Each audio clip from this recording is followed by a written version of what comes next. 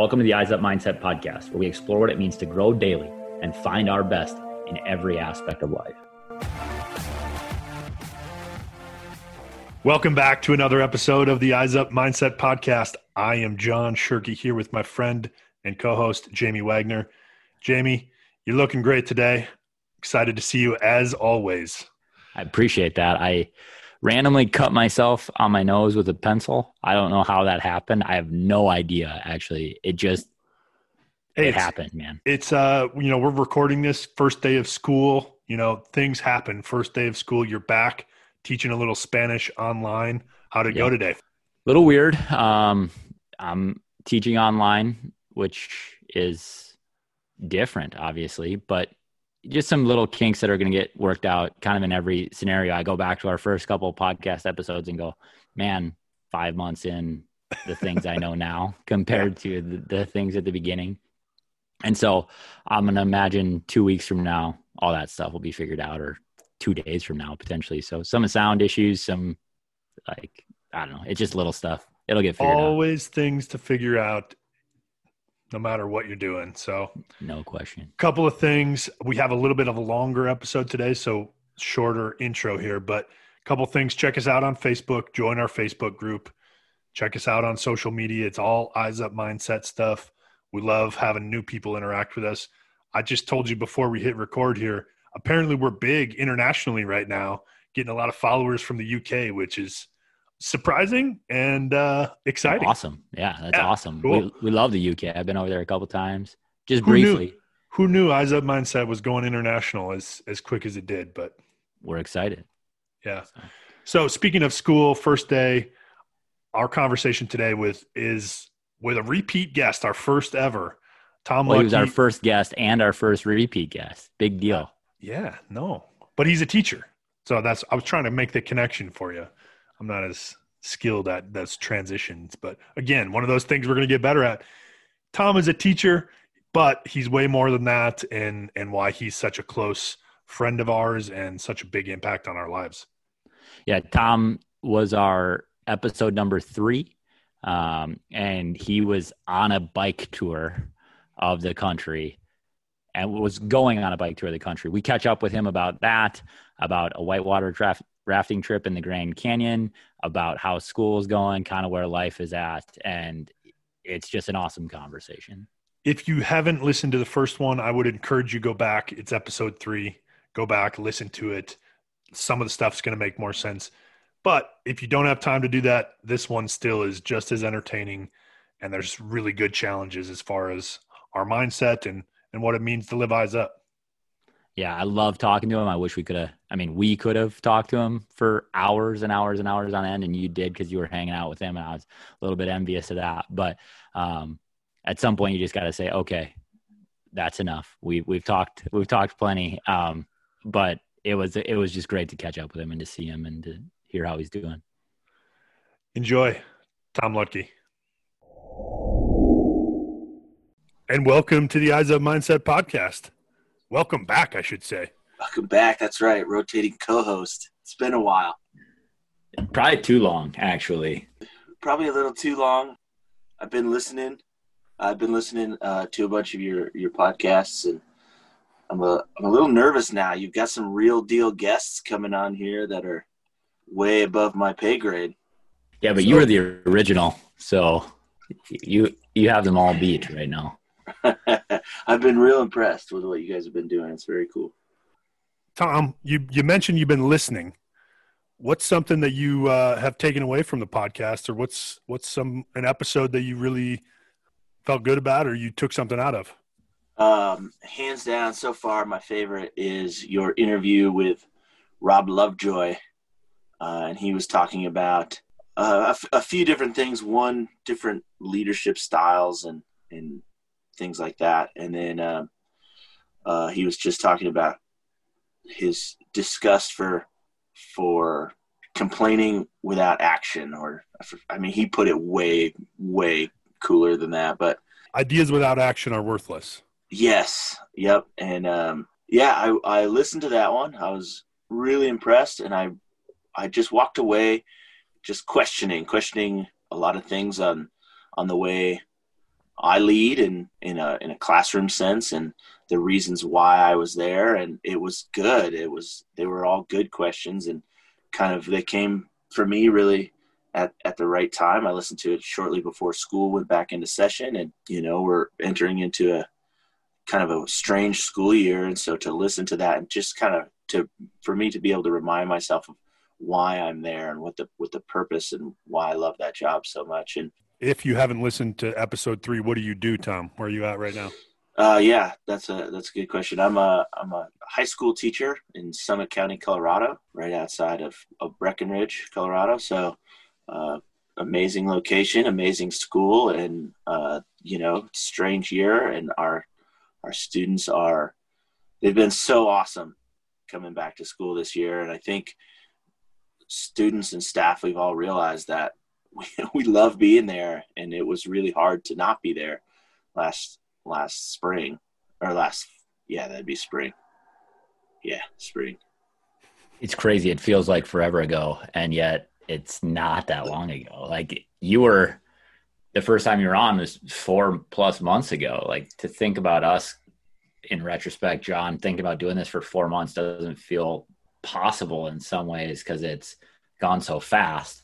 Right. And yet, like you said, Tom, there's been some amazing guests and some things that challenge us, and we walk away asking questions like, what am I doing? And I think you reflected a goal of ours. And I think every single episode, I do the same thing. I think, we get to interview before the episode goes out. And so I get a little bit of time to chew on it before it ever walks out the door. But there's just these things that I'm like, man, what am I doing to lead better? What am I doing in my relationship with my wife? What am I doing as a person to grow and get better? And then you talk about like being in a school setting. Like, how do you reflect that to your students? How do you give that away in a way that they can see that this is a process for you also? Because I think so many of us in leadership roles are like, it can't be seen that I'm struggling. It can't be seen that I'm not doing well. How are you able to express that and reflect that back? Definitely for this year, I think just being completely honest with them. You just being real about it. I just told them when we got back, I told them how much I missed my classroom. I told them how much I missed, teaching, but most of all, I told them, what I miss is these interactions when we're all together as a class and we're having discussion and all those things. And so I just told them, and I think it's, maybe not all the kids are going to express it, but it's a different feeling this year. And I feel like there's a new appreciation for, the ability to go into school and for kids to be around their friends, and like they value it more this year, it feels like.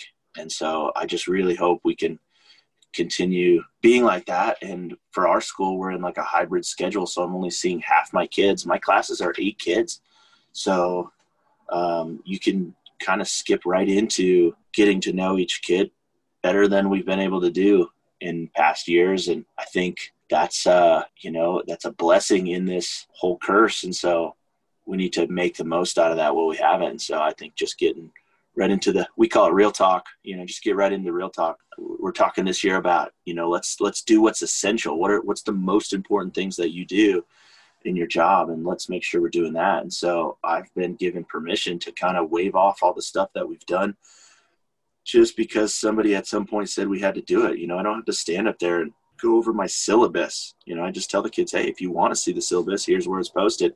Let's go. Let's get to know each other, and let's move into things where we can have real discussion. It sounds like relationally and community building and connection, this model, certainly you see some incredible value in and some cool potential to continue to build on this.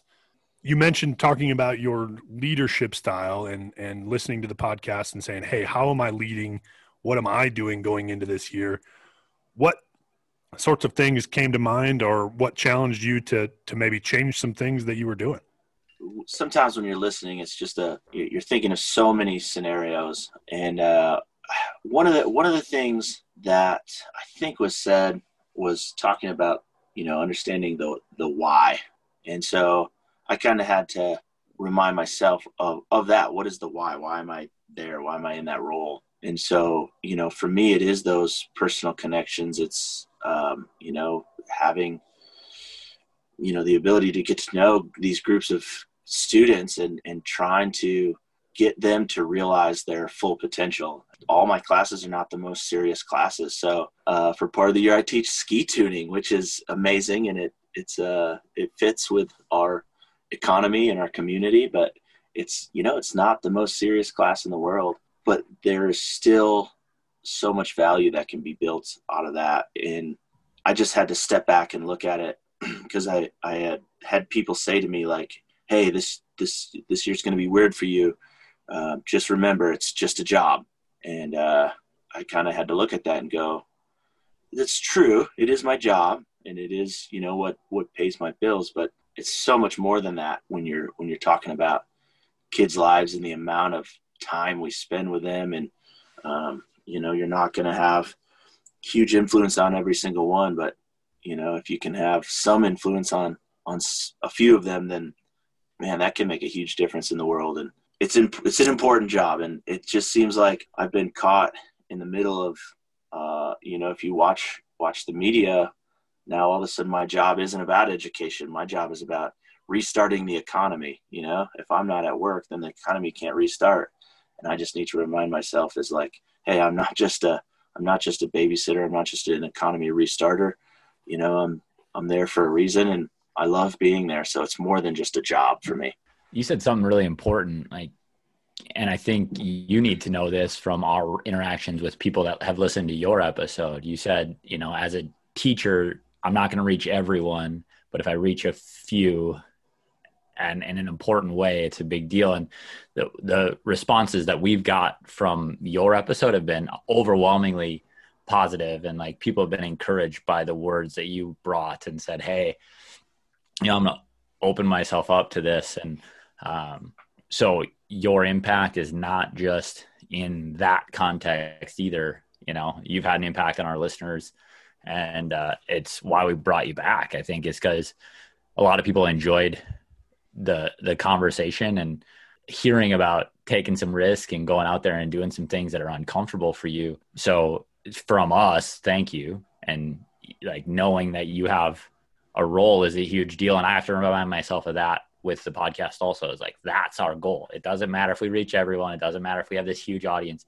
It matters that one or two people, and hopefully more than that, but one or two people take something valuable from it. And that's our job, Well, and I think beyond that, regardless of what role you are in, you are impacting people. So it doesn't matter if you're a podcaster or a teacher or, painting lines on the road. It doesn't matter. You are impacting people. So remembering that what you do is valuable to people, and to not sell yourself short. You're impacting people. So, do whatever it is that you're doing to the best of your ability. I thought you guys brought me back because you have video now and you wanted to have everybody see my good looks. Well, that is true.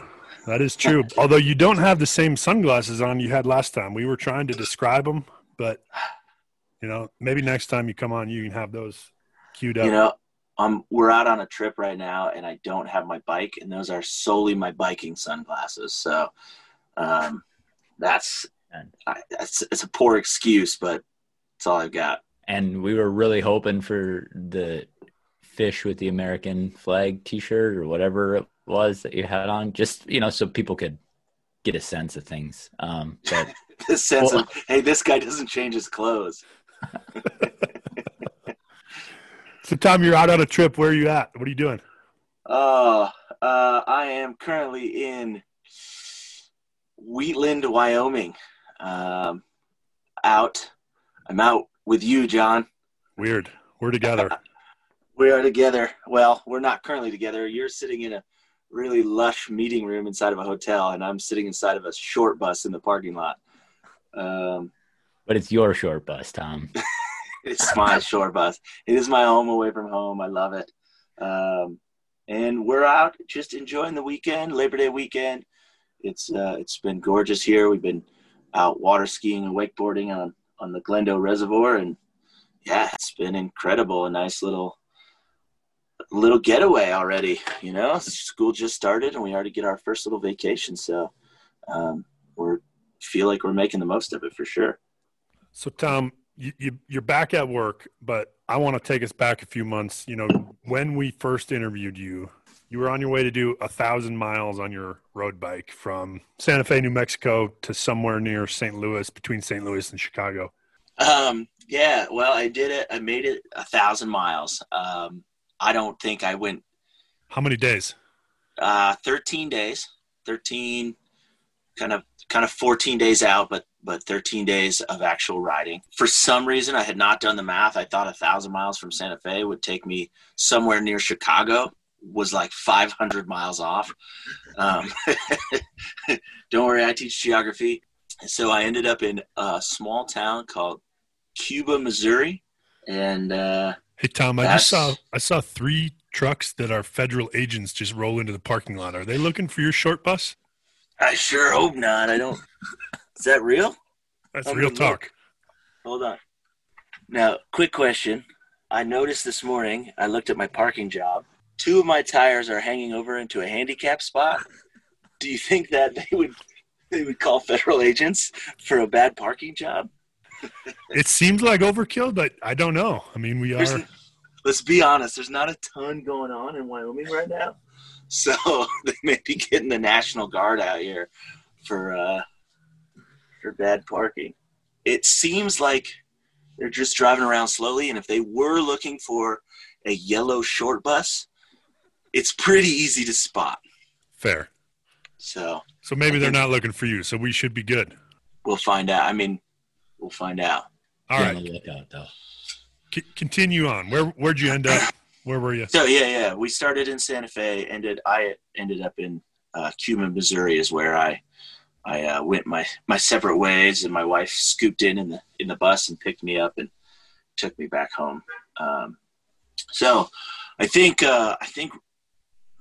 overall reflections, I loved it. I hated it. Some of it was easy. Some of it was incredibly hard.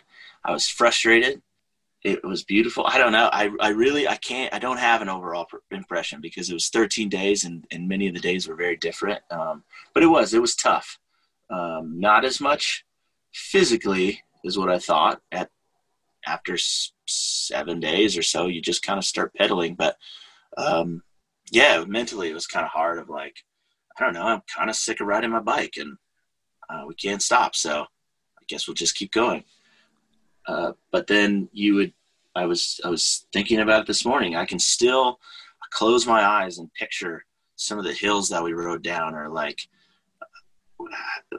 we missed a Walmart that we were trying to go to, and rode down like this big grassy hill, and our bikes were fully loaded down. And so I can still picture all these little spots, and it was incredible. I'm really glad that I did it.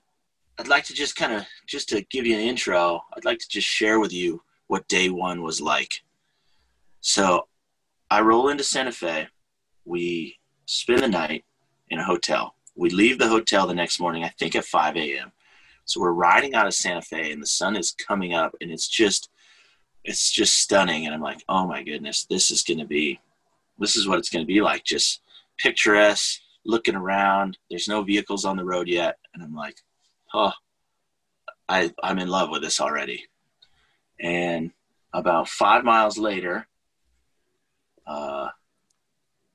Joe's riding behind me, and he clips my back tire and crashes into a ditch.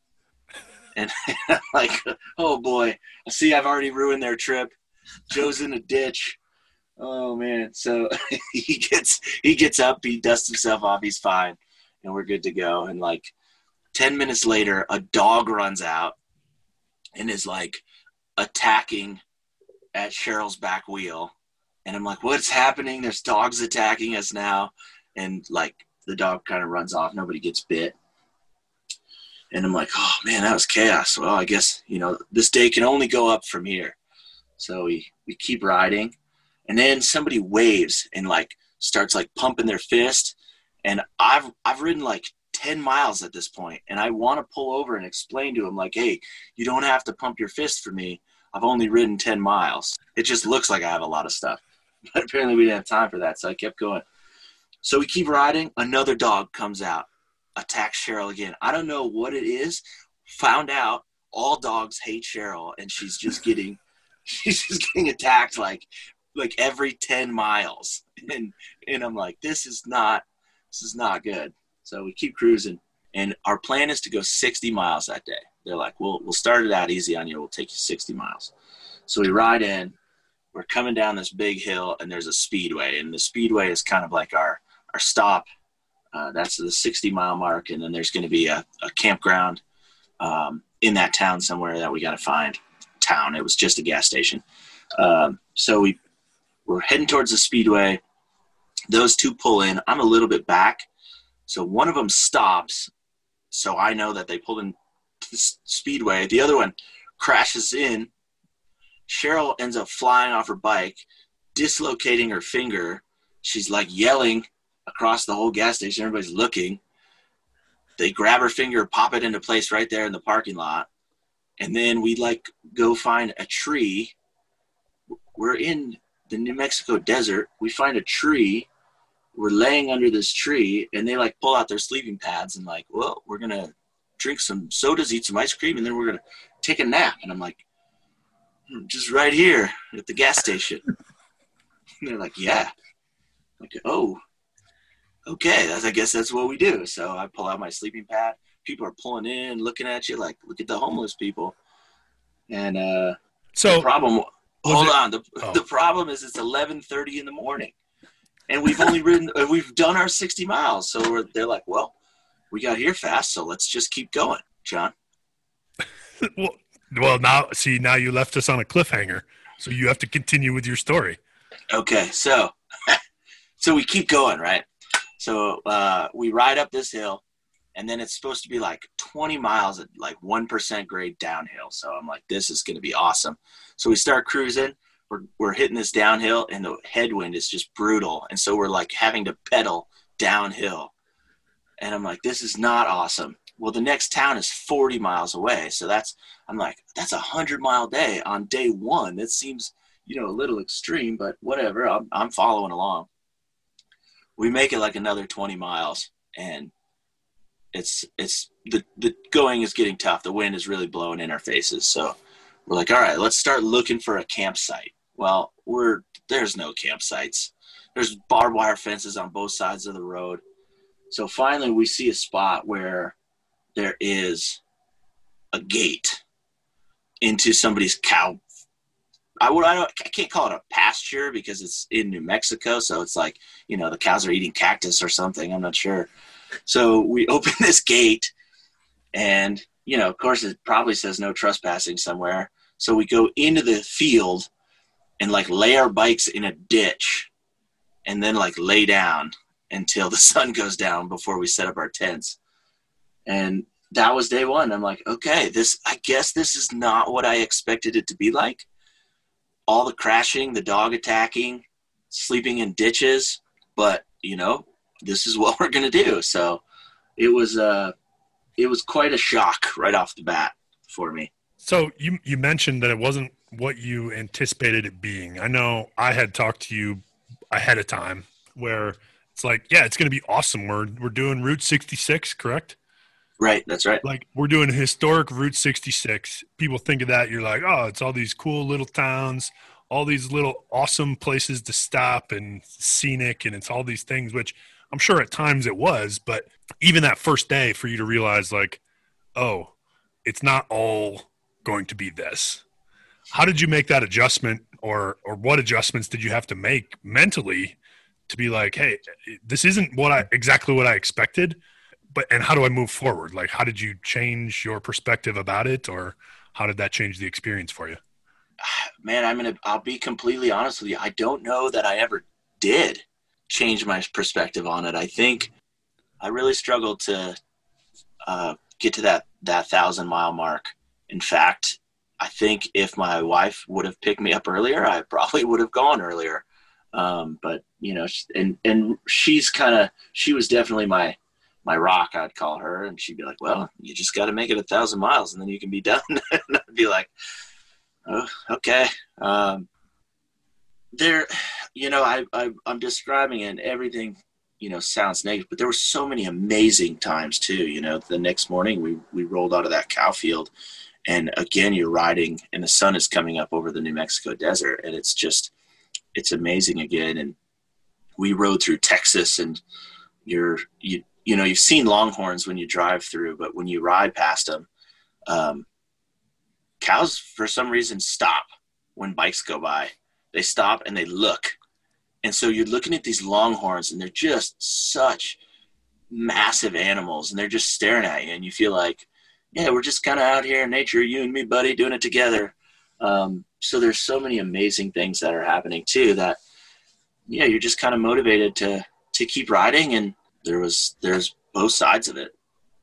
I think that's a pretty apt metaphor for life. I just see like Forrest Gump running, and the story of Forrest Gump is like, it's insane, and none of this would ever happen to a single individual, I guess. But then you think like he's just kind of keep on keeping on. He just has these like maxims to live his life with, and like that's how he goes about things. And I think as people, we kind of are on a journey, and we think it's going to be one thing, and then it becomes something else, and it morphs and it changes. And sometimes our perspective changes, and sometimes it's like, I just got to get to the end of this challenge or this adventure, and sometimes we don't see it as an adventure, and we start to miss the beauty in it, and I think that's, I kind of living vicariously through John as I was getting a few updates. You were talking to him a little bit, and it's like, how's it going? He's like, yeah, it's a mental grind, man. And that's life, that's absolutely life, but we don't see it that way because we don't have 1,000-mile endpoint or an aim point that is once I get there, it'll change again. Like we actually get to choose when things change. We get to create like perspective change type moments. And sometimes it's really hard because I just got to get to the end of this, and then something else will change it for me. And so I think like I hear it and I'm just like, man, life, like you tell this piece of the adventure, and it's like, that's just one day, but that's a microcosm of life. You wake up and you're like, I'm ready to attack this thing, and it's going to be great. And then you experience tremendous beauty and awe. And then 5 minutes later, somebody crashes. Like sorry for kind of romanticizing, like in a literary way, this idea, but I think it's true. I think that's how life happens. And so, and I want to bring attention, because again, you did call me a couple of times along the way, and there's two things that I think are really valuable that you worked through, and I don't know if you've processed how you got through it or not, but one of them was you called me and you said, hey, what do I do if I don't want to get on my bike tomorrow? Like, I just don't want to get on my bike tomorrow. And the second was kind of talking through the experience where I know you guys rode through some rain, and I hate rain in general, let alone trying to, bring along camping gear and food and transport myself from point A to point B that's 100 miles away in the pouring rain the entire day. Like, I just don't know how I would handle that, but clearly you worked through those things.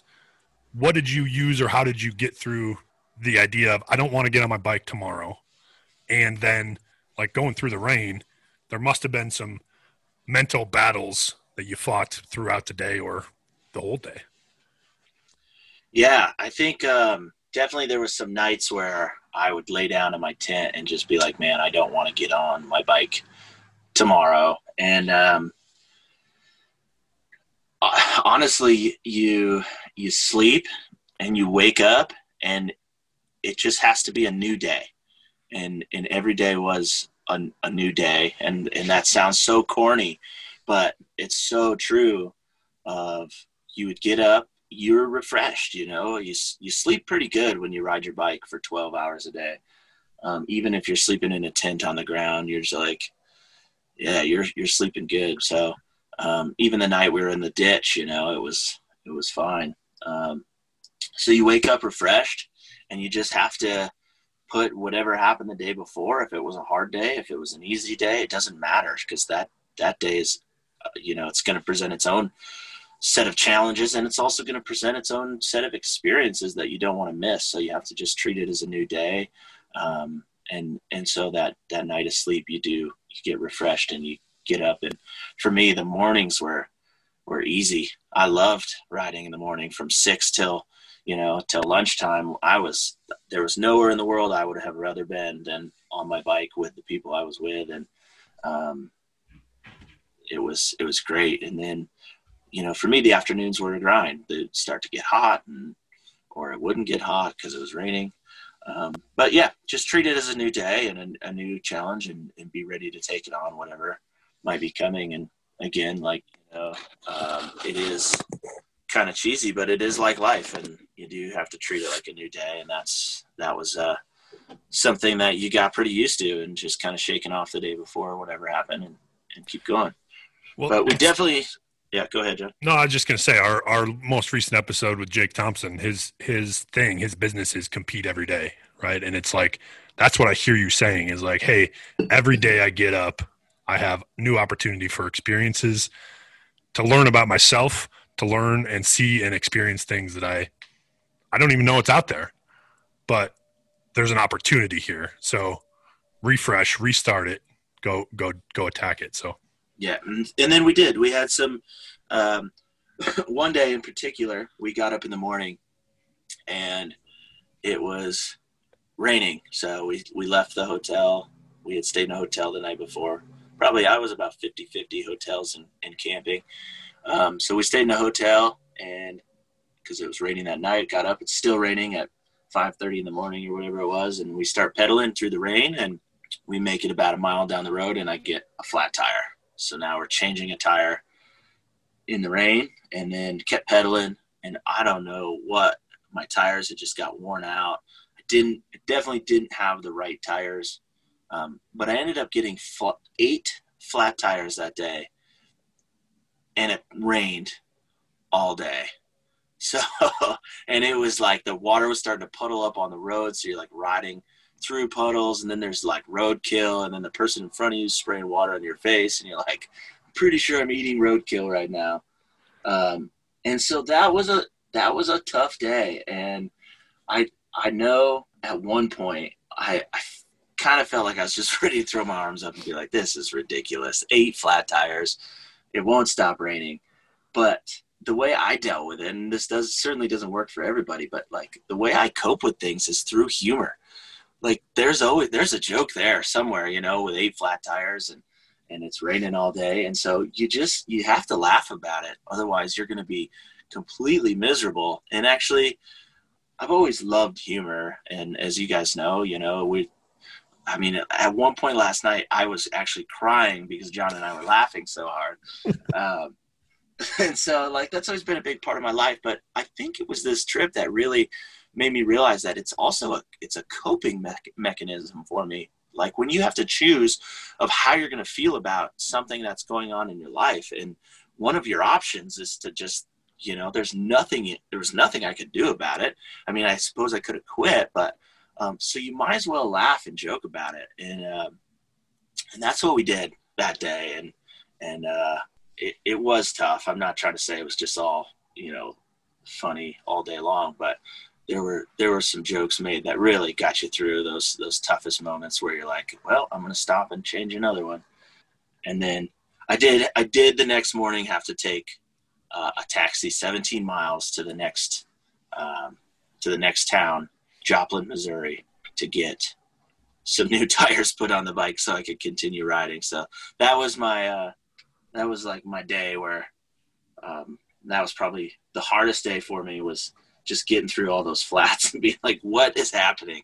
And I think we still rode 80 miles that day with 8 flat tires. So if you can imagine, getting a flat tire every 10 miles, that's how our day went. And it's still possible to get somewhere. It's still possible to achieve something pretty incredible. Like 80 miles for most people is, holy cow, I could never do that. And you're like, yeah, I had a flat every 10 miles along the way too, like on top of it. And it's raining. Yeah. And so I think we need to just frame things sometimes that, oh yeah, this is possible. One of the things I laughed about, and is probably not something that you were laughing about at the time, is John told me about the end of your trip. And, there was some doubt about when you were going to get picked up or how you're going to get picked up, if you're going to have to ride some more. You want to explain a little bit of that? Yeah. I think this is a good point to introduce everybody into my vehicle. We've been talking about the short bus. So I drive a 2003 E350 short bus that has been converted into an RV. So my wife is spending time with my family up in Michigan, and she was like, well, I'm going to join you for the last few days, and I'll take your gear in the bus, and you can just pedal along till you get to your 1,000 miles. And I was like, that sounds amazing. No heavy stuff. Oh, and then I was going to sleep in the bus. It has a wonderful queen size bed. It's got heat. It's got water. It's awesome. So I was like, oh man, no more sleeping in the rain. My wife's coming down. I was the happiest kid in the world. And she leaves our hometown, and she makes it about 50 miles before the bus breaks down. And so she's like, she calls me up. She's like, hey, I'm not coming to get you. And I'm like, what? She's like, yeah, the bus broke down. It's at the mechanic. Your dad's coming to pick me up. I'm not coming to get you. And I'm like, no. I was so upset. Like, I was just like, no. She's like, what's the big deal? You were going to keep riding anyway. I'm like, but I was going to sleep in the bus, and like, you were going to be there, and like everything. And she's like, well, that's just how it is. And I'm like, that was hard. That was so hard for me, because I thought, like, as far as the tough stuff, sleeping in the rain and all that stuff, carrying the gear, I thought it was over. I thought I was going to see her that night. And she's like, nah, you got at least 2-3 more days. Okay. So, yep. So I had to keep going. And then you referenced Forrest Gump, where he's running, and then just one day he stops running. That's almost exactly what the end of the trip felt like for me. I was in Cuba, Missouri. I knew I had hit my 1,000 miles that day.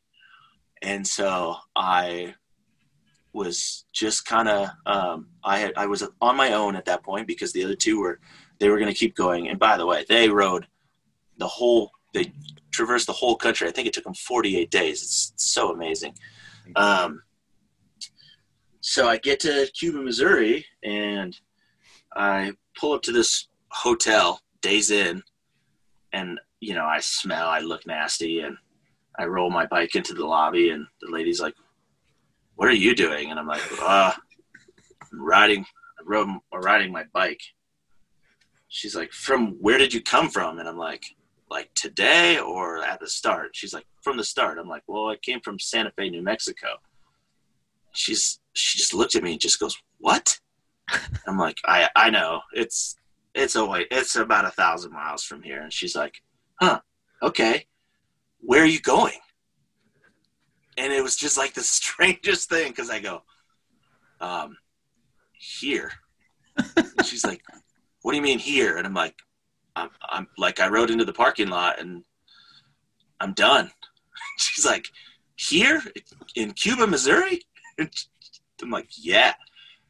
She's like, why? I'm like, because that's 1,000 miles. And she's like, well, okay. Do you have a reservation? And I'm like, yeah. And she's like, well, we should probably upgrade your room. So she upgraded my room, because it was my last day. And then there were mice in the hotel. So there's mouse poop in the bed. That wasn't ideal. I'm like, man, I've slept in cow fields, all this stuff, and then I get upgraded to a mouse poop room. Come on. Well, I think, that last story about you thought you were done. You thought it was done. Your wife is coming to pick you up. How often does that happen to us in our lives? Whether it's at work, at school, wherever. It's like, oh, this project is going to be done. We're working toward, Jamie, you talked about it a little bit ago. Like, we have that end, that 1,000 miles, that deadline, that whatever. And then all of a sudden something happens, and that's not the end. We got to figure out how to keep going and make the adjustments, right? And I think that's the ability to laugh at it and say, hey, these are the circumstances. It's beyond my control. You had no control over your wife and the bus breaking down, but you had the option then to be upset about it and pout and complain, or keep going and find an incredible experience in Cuba, Missouri, it sounds like. Yeah. And to be fair, I think I reflect on that and know that, man, I could have handled all of that so much better, because I did. I was upset, and I was, I was a little pouty. And I think, we have to put ourselves in these situations, because then I rode for 2 or 3 more days. It really turned out to be some really nice riding, and I wouldn't want to give those days up, and I wouldn't. And so, you have to learn and grow from those experiences. And sometimes you have to have the unexpected happen for yourself to be able to grow a little bit. And so, now that it's done, I'm glad it happened that way. Well, and it speaks to the power of our expectations, right? Our expectations lend so much of the frame for how we experience things. And so if our expectations aren't met, it feels like a negative, even though now in reflection, you can look back and say, okay, had I not had this experience, I wouldn't know this about myself. And it's actually, I'm better for it. And so I don't know, I've had those experiences in travel, specifically when I'm traveling. I'm like, oh, I'm so excited for this. And it maybe doesn't live up to it. And then there's other times where I travel, I'm like, it's just going to be this like long weekend where we're doing all this stuff and it blows your mind. And so I don't know, I think power expectation is a big deal. So absolutely. We could talk for a long time about the bike ride. There's a lot there, but I want to get to your next adventure, because you went on a 1,000-mile bike ride, and then what'd you do most recently? Yeah. So then, I got home and spent some time with the family, and then pretty much ended my summer, July 24th. We set off on a private Grand Canyon rafting trip. So we got to raft the Grand Canyon 16 days, and it was pretty much everything opposite of what the bike trip was. It was, the weather was perfect. Somebody asked me, like, okay, for 16 days, something had to get hard or, annoying, or you wanted it to end for something, maybe not for a whole day, but there had to be something. And I just know we had 16 of the best days. It was just absolutely incredible. It was a 16-person group. This is something the group of people that I raft with, we've been putting in for years to try to get one of these permits, and I got one. So we've been planning this trip for a year and a half, and then it was looking like it might get shut down. The Grand Canyon shut down due to COVID, and June 15th, we got an email that said, Canyon is opening back up, and we will honor your permit if you want it, but you can cancel and take one in 2022. We decided not to cancel and kind of risk it. And it turned out to be such an incredible decision, because I think a lot of people had canceled their trips. And so we had it felt like we had the whole river to ourselves, because there was a lot less groups on than I think normally put on.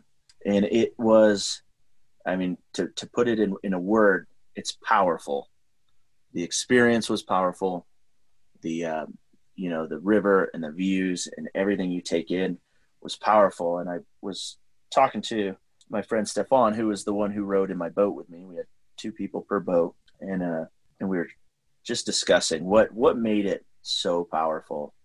And I think it was, you're so remote out there that there's nothing to do other than to be present. If you're having a conversation with somebody, you're there. There are no distractions. Nobody has a phone. There's no business to think about. There are no other groups coming by. There's nothing to do but be present with the river, with the canyon, and with the 16 people that you're with. So it was an incredible trip. So I was listening to a podcast recently, the Craig Rochelle Leadership Podcast, and he had a guest on, Michael Hyatt, and he said, we don't, like, when we live on purpose, we live with intention, we don't drift, right? And Jake Thompson, our last guest, talked about this slow fade to things. And like life is kind of a slow fade. You don't slow fade into a Grand Canyon trip. You talked about applying for a permit and doing all these things, but you also don't slow fade into having all this opportunity to have these adventures that you talk about. I think a lot of people might go, oh, well, Tom's life is different than mine because he goes on, he can take 13 days and go on a 1,000-mile bike trip. He can take 16 days and go on a Grand Canyon trip. Like, how do you build some purposeful intention into your life financially, planning, scheduling with, your relationship with your family and all these things that allow for you to do these things that are obviously like a part of your heart, like this is an opportunity for me to grow as a human being and to be a better dad, to be a better husband, to be a better teacher. And I really value these things. How do you make it happen? Because there are a lot of people that don't make it happen. Yeah. I mean, you guys had a podcast pretty early on about being intentional. I think people, you put together these lists of things that you want to do, or people tell me all the time after, we do something, whether that's the Grand Canyon or, we sailed to the Bahamas or, and all kinds of, lots of different things, maybe the bike ride. People say, man, it's always been a dream of mine. Okay. So do it. And it sometimes it's as simple as that. The Grand Canyon. People say all the time, man, that is my dream trip. Well, have you ever put in a permit? No. It costs $25. Like financially, the Grand Canyon is not it's not a huge commitment. However, we as a family, we value experiences, and we know that. And so that is kind of reflected in our lifestyle. We live in a small house, and, we live in a 2-bedroom house. It's myself, my wife, my niece has now moved in with us because she's going to college in our town. And it doesn't bother us that our house is small. That's not what brings us joy. I drive a school bus and my wife drives an old Trailblazer. So we don't have car payments. We spend our money with our experiences, and we have talked about it. We're intentional about it. We know that is what we value, and that's what brings us the most joy in life. And then as far as, the tough one is, and, for somebody who maybe doesn't know me and is listening to this and they're like, this guy rode 13 days and then turned around a month later and went out for 16 days. I spent over a month away from my family this summer, and that's a ton of time. It's a ton of time when you have a kid. But like you said, I do think it makes me a better person. It makes me a better dad, better teacher. And the other thing is we spend an incredible amount of time together. We're a pretty tight family. So you have to put in that time with each other to feel okay about being away for that kind of time. And, and I do, I feel okay about it, because when we are together, we try to be present. I think we are present. And I was trying to think this morning of, that is a lot of time that we spend out. Like we're just talking about what our next month looks like, and we're just jam packed with things to do. And somebody said to me, man, you guys are always going. Like, I don't know how you could do it. And I thought about it. Well, what do we not do that other families do and other people do? What do we cut out? And I can't think of anything really that we cut out other than, besides watching a football or a hockey game here and there. We don't watch TV, and it's just not because we hate TV. We just don't have time. And so those are the things that we cut out, I think. But other than that, I think we do, we're a pretty normal family, other than John's shaking his head. And maybe normal's not the right term, but we put in the time together so we can do the things that we love. I think you said intentionality, right? You guys, and we had this conversation a couple of days ago when we were sitting out on the lake. It's like you decide you want to do something, and then there's just no excuses as to why not to do it. you figure it out. Like, yes, there are time restraints. Yes, there are financial commitments and things that I'm going to give up because of that. But ultimately, you come up with these things that you want to do and experience, and you do them either as a family or individually, but you just don't make excuses about why you can't do it. Right. I think that's so often what happens to people is like, oh, that's my dream, but they don't take any action. They don't.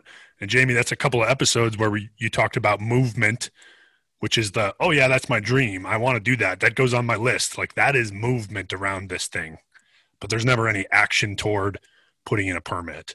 There's never any action toward, buying a bus to live a certain lifestyle. Right. One of the things that I love about my wife, and we were talking about this exact thing, is she's like, when I put something on my list, it means I'm going to do it. Like, there isn't just this list out there of like, this is my bucket list and maybe I'll get to these things someday. No, if it goes on the list, we start making preparations to do it. It might not be tomorrow. It might be 2 years from now. It might be 5 years from now. But if you put something on your list, figure out how to do it and take steps to get there. We talk about taking steps every day. Does it get you closer to what you want to do, or are you just moving? And I have witnessed, yes, John, you're right. Your wife is the champion of this. Like, when she says something, it's gonna happen. That's true. But I've been watching it. You guys are also living this. You're not just talking about it. I was on the sailboat when you two were talking that this was something you were going to do. And I know I was a little late, like you guys had already been talking about it, but you took the steps, and all of a sudden you start this podcast, you start this whole idea. And it's been amazing to watch you guys put it into, it was more than words or ideas on paper. It's action that you guys took, and it's impressive. Well, thank you. I appreciate that. And most of the credit goes to my wife for that. I mean, I certainly play a role in that, but most of the drive comes from her. The other thing that I was thinking about, Tom, when I was thinking about all these different adventures that you go on, or the things that you kind of jump into, right? You don't always know what you're getting into, but something that I admire is that there's always something that you're learning or you're picking up that builds towards something else usually. For example, you bought this bus. You knew some about diesel engines, but not a ton, right? And yeah, I'd say very little is what I'm learning now. Right, but you use that as an opportunity. Instead of it being like, I don't know anything, someone else is going to have to figure this out. You started researching it and educating yourself. And then you're like, oh, and if I do this thing, if I want to be on a sailboat someday, those also take diesel engines, right? That's a skill that I'm now building that builds to further experiences or adventures. And I'm sure that's true of, the bike ride and the Grand Canyon. Like, there are skills that you're building with these experiences and these adventures that allow you to broaden what is possible for you in the future. I think it goes beyond that even. It's not just a skill set that's being built. I think it's the way that we think. Like, the more you do something, the more you take action, the more it shapes your thought process around the next action that's similar to it, because you feel competent. Going back to Rob, you feel competent and confident that I've done this before and I can do it again. And now my frame of reference, my mindset is eyes up, for lack of a better term, to go walk through the door on this thing. I'm gonna do this with passion and with intention, and let's go. I used to have a coach that I worked with say, life's about choices. Life is about choices, and you choose. You're an athlete. You want to be great. Choose to be great. Do the thing. Put it on your list and get it done. If you want to be a great student, be a great student. If you want to go on an adventure, figure out a way to do it. It's not as hard as we think it is, And Tom, you talk about being on the sailboat with us, the two of us, even as we talk about maybe someday we'll have a podcast, maybe someday we'll have a business. Like, what is it going to look like? And that's in Croatia. Like, we were in the Adriatic Sea having that conversation. And what was that? it was a couple years of planning for me and my wife to say we're going to be in Europe. You know, John, when you guys found out you had a different life circumstance on your way, you're like, let's do this thing. It's a couple months of planning. It's a little bit more upfront, but the payoff is huge. Yeah. No, I agree. Tom, it's been a long time. I know you've been processing and thinking, and you said a little bit intimidated by all of our, famous guests, but I think you bring incredible value to us individually, but also to our listeners. So I'm wondering if you have a challenge for the listeners today based on something we've talked about today, or, just something that you think is valuable and a challenge for them to take forward from our conversation. Just one other quick thing. Rob Lovejoy, if you're listening to this and you're taking applications for a best friend, I would love to submit an application because I thought your podcast was incredible. So, get a hold of me. John will get you. Just talk to my people, John, and he'll get you my contacts, and if you need a resume or anything. And then I was just thinking about something. I listened to a quote, and I will happily misquote it, and I can't remember who said it. So, but I'm sure somebody out there knows who said this. It was something along the lines of, "He who is not willing to learn cannot be helped, but he who is determined to learn cannot be stopped." And so if you have something on your list, that thing that just seems like something that other people do, other people go and do, that's bull crap. If it's on your list, it's on there for a reason. Learn what you need to learn, figure out how to do it, and at some point, you got to jump in and make it happen. In a world that tries to keep your head down, don't forget, live eyes up.